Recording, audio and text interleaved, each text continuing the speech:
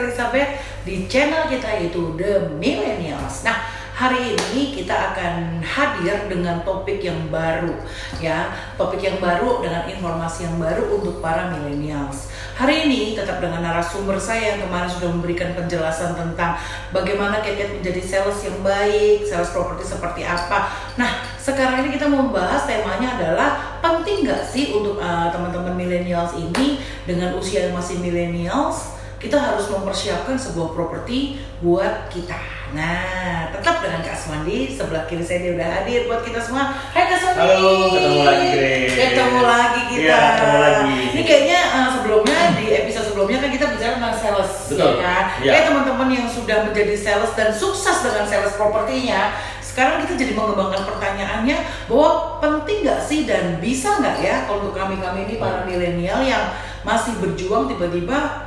menginvestasikan sebuah properti dulu lah buat kita gitu. Okay. Mas Wadi mungkin bisa share buat kita semua. Jadi yang kita bicara ini topiknya adalah seperti apa kebutuhan properti gitu ya. Ya, itu Pak.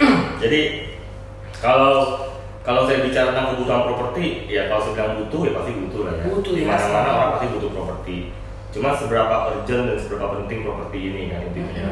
Jadi ya saya kalau bicara penting selalu dibilang, lu kan butuh properti, lu kan jadi ngomong bicara penting. Nah, saya sih sekarang bicara lebih ke gini aja sih. Mungkin kalau dulu tuh sekolah kita diajarin sandan-pangan-papan gitu ya. Sandan-pangan-papan. Iya. Yang pertama lu harus bisa makan dulu, punya baju, punya rumah belakangan. Ya. Kira-kira begitu dulu. Kalau sekarang nggak bisa. Oh, sekarang bisa. Sekarang kita harus papan dulu. Papan dulu, sandang, pangan itu bisa kita pakai. Betul. Apalagi seperti kita tahu sekarang ini properti itu selalu naik harga propertinya, dan kalau baca berita ada kemungkinan milenial dalam beberapa tahun ke depan nggak bisa beli properti, kira-kira begitu. Jadi mungkin saya bicara sekarang ini kita nggak bicara khusus milenial, tapi rumah untuk milenial. Rumah untuk milenial itu kan bisa yang beli orang milenial, atau beli bapaknya, atau yang beli orang tuanya, atau kakaknya gitu ya. Tapi penting rumah ini untuk milenial, penting menurut saya gitu ya. Kenapa kok seenak Google saya berubah sandan-pangan-papan menjadi papan-sandang-pangan gitu ya. Kenapa sih kok bisa seperti itu? Oke. Kita kalau bicara dulu sandan-pangan-papan, kenapa sih papan belakangan? Karena zaman dulu orang itu nggak bikin tinggal. Tanah kosong dipatok jadi rumah. Betul. Kira-kira gitu ya. Kalau nggak bisa ya numpang sama orang tua lah. Satu rumah tinggal bisa 5 keluarga. Dan rumah dulu gede-gede. Jadi tinggal 5 keluarga itu masih nggak masalah. Gitu ya. Jadi yang penting lu bisa makan dulu, lu punya baju gitu ya. Numpang bisa tinggal, bisa tinggal bisa numpang, balik tinggal bisa numpang. Kira-kira begitu. Sekarang nggak bisa. Coba sekarang Anda tinggal satu rumah 5 orang dengan orang tua Anda. Perang dunia. Pasti perang dunia ya kan. Di mana-mana sekarang orang pengen punya rumah sendiri. Gak mau tinggal sama orang tua, bukannya anak durhaka ya, tapi supaya hidup itu lebih nyaman dan hindari konflik lah. Ya makanya tenang dan orang tua kan kita kadang-kadang ya kita nggak usah munafik lah. Kita kadang-kadang juga bingung kan, belain istri atau belain orang tua gitu ya. Dua-duanya penting. Belain istri, orang tua nanti sakit hati. Belain orang tua ribut sama istri. Ya lebih baik kita keluar rumah, lebih menghindari konflik. Makanya saya bilang papan itu penting.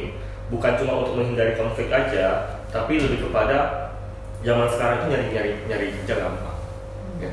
Kalau Anda bicara zaman dulu, kenapa sandang itu penting? Karena dulu zaman dulu nyari kerja susah, nyari makan susah, tempat tinggal bisa tumpang, tapi nyari makan susah dulu. Ya. Kalau sekarang kebalikannya, nyari rumah susah, nyari makan gampang, gitu loh. Ya kita nggak usah muluk-muluk bicara lah. Lu kalau misalnya kalau kita sales nggak punya malu ya, jadi Gojek hidup kok sekarang. Saya bukan merendahkan pekerjaan Gojek itu mulia, tapi Anda jadi Gojek, Anda bisa sukses tuh zaman sekarang, gitu loh. Ya. Dan jadi Gojek itu nggak sulit, selama Anda punya motor, Anda bisa jadi Gojek. Asal mau ya. Betul, bahkan ada yang pakai sepeda di Gojek. Sekarang gitu, ya kan. Yang penting punya rumah. Kenapa saya bilang penting punya rumah? Karena gini, banyak orang kan jadi Gojek sukses. Ada juga jadi Gojek nggak sukses. Kenapa? Padahal mungkin mereka punya income, mereka punya poin sama gitu loh. Tapi yang satu bisa sukses, satu enggak. Kenapa? Karena mungkin yang satu punya rumah, satu ngontrak. Sama-sama tukang gojek, pendapatan mungkin anggap sehari 1 juta gitu ya, atau sehari 300 gitu ya, sebulan berarti 9 juta gitu. Yang satunya ngontrak, yang satunya punya rumah sendiri. Bayar kontrakan aja sekarang sebulan minimal 1 juta. Kayak gitu ya, sebulan 1 juta minimal. Jadi dengan Anda punya rumah, Anda tuh udah menghemat biaya kontrakan. Gitu. Nah, ketika lu punya rumah gitu ya, Anda udah gak usah khawatir. Ya, Anda udah pasti bisa makan, ya. Kalau udah punya duit pasti udah bisa beli baju, itu udah pasti punya. Jadi makanya saya bilang zaman sekarang itu papan itu penting. Jadi ini bagi orang tua juga. Kalau kita mau menjamin, ya namanya orang tua pasti pengen orang anaknya nggak susah ya. Kalau lu bisa membelikan rumah kepada anak Anda, menginvestasikan baru jangka panjang untuk anak Anda, saya berani jamin anak Anda tidak akan susah di masa depan. Selama anak Anda mau kerja, gitu loh. Tapi kalau dia nggak punya rumah, pekerjaan dia hanya untuk membayar kontrakan. Tapi kalau dia udah punya rumah, pekerjaan dia untuk dia makan. Bahkan ada lebih untuk dia beli baju dan pakaian. Makanya saya bilang sekarang papan-sandang-pangan. Dibalik, gitu ya. Jadi kalau bicara sepenting apa, mungkin sekarang kita nggak rasa. Tapi kalau Anda bicara tentang masa depan, bicara tentang ingin anak Anda nggak susah gitu ya, ingin lebih menjamin pendapatan Anda, harus punya properti. Tapi itu kan untuk pikiran untuk generasi milenial, papan, sandang, pangan. Tapi itu kan biasanya sangat bergejolak dengan orang tua kita biasanya. Karena kalau di zaman orang tua gitu kan pasti yang pertama sandang, pangan, papan. Nah, bagaimana menyikapi hal-hal seperti itu tuh, Kak Swandi? Kadang-kadang kan kita berpikiran kita nabung untuk kita membeli sebuah properti. Padahal menurut orang tua kita atau mungkin menurut sekeliling kita yang mungkin lebih senior, mereka kan bilang, lu buat makan aja susah, kenapa kok duit itu terlalu investasiin buat properti gitu misalnya kayak gitu. Ada seperti itu gimana, Kak Swandi? Betul. Ya perlu menyikapinya itu bagaimana? Ya perlu disikapi juga, jelaskan pada orang tua bahwa rumah ini bukan untuk zaman sekarang, tapi untuk masa depan. Kalau sekarang gampang, kalau ayahnya bilang, lu sekarang makannya susah. Ya kalau dulu bapaknya beli rumah, ya susah makan sekarang. Kembali lagi ya. Iya, betul kira-kira begitu kan. Kalau bapaknya dulu sediain satu rumah buat dia, mungkin sekarang dia udah nggak susah untuk bayar kontrakan. Mungkin uang kontrakan dia udah bisa beli, udah bisa buat makan gitu loh. Dan dia udah bisa memikirkan hal-hal lain tentang kelebihan uangnya. Kira-kira begitu. Jadi kalau kita bicara menyikapi seperti itu ya bukan saya mengajarkan kalian melawan orang tua, tapi contohnya seperti ini. Coba kalau dulu saya punya rumah, mungkin pendapatan saya 100% murni untuk kebutuhan sandang dan pangan saya. Tapi karena saya nggak punya rumah, alhasil sekarang 100% saya ini dibagi menjadi bayar kontrakan dulu lah, bayar cicilan rumah dulu lah, baru sisanya untuk kalau cukup, ya kalau makan cukup lah mungkin. Ya kalau untuk jalan-jalan sekarang kan bukan cuma sandan-pangan-papan, sandan-pangan-papan juga ada liburan sekarang. Traveling, ya kan? Ya makanya kalau kita nggak udah punya rumah, kebutuhan ini mungkin akan cukup memenuhi. Ya jadi kalau bicara menyikapi gimana, ya kasih contoh sekarang aja. Orang yang punya rumah biasanya nggak akan sulit hidupnya. Betul. Jadi mungkin untuk para milenial seperti contohnya di zaman-zaman sekarang ini mungkin Anda mungkin harus lebih giat lagi dalam bekerja. Minimal sekarang sudah punya prospek ke depan bahwa rumah atau papan tadi itu sangat penting untuk kita investasikan sejak dini. Betul ya Pak ya?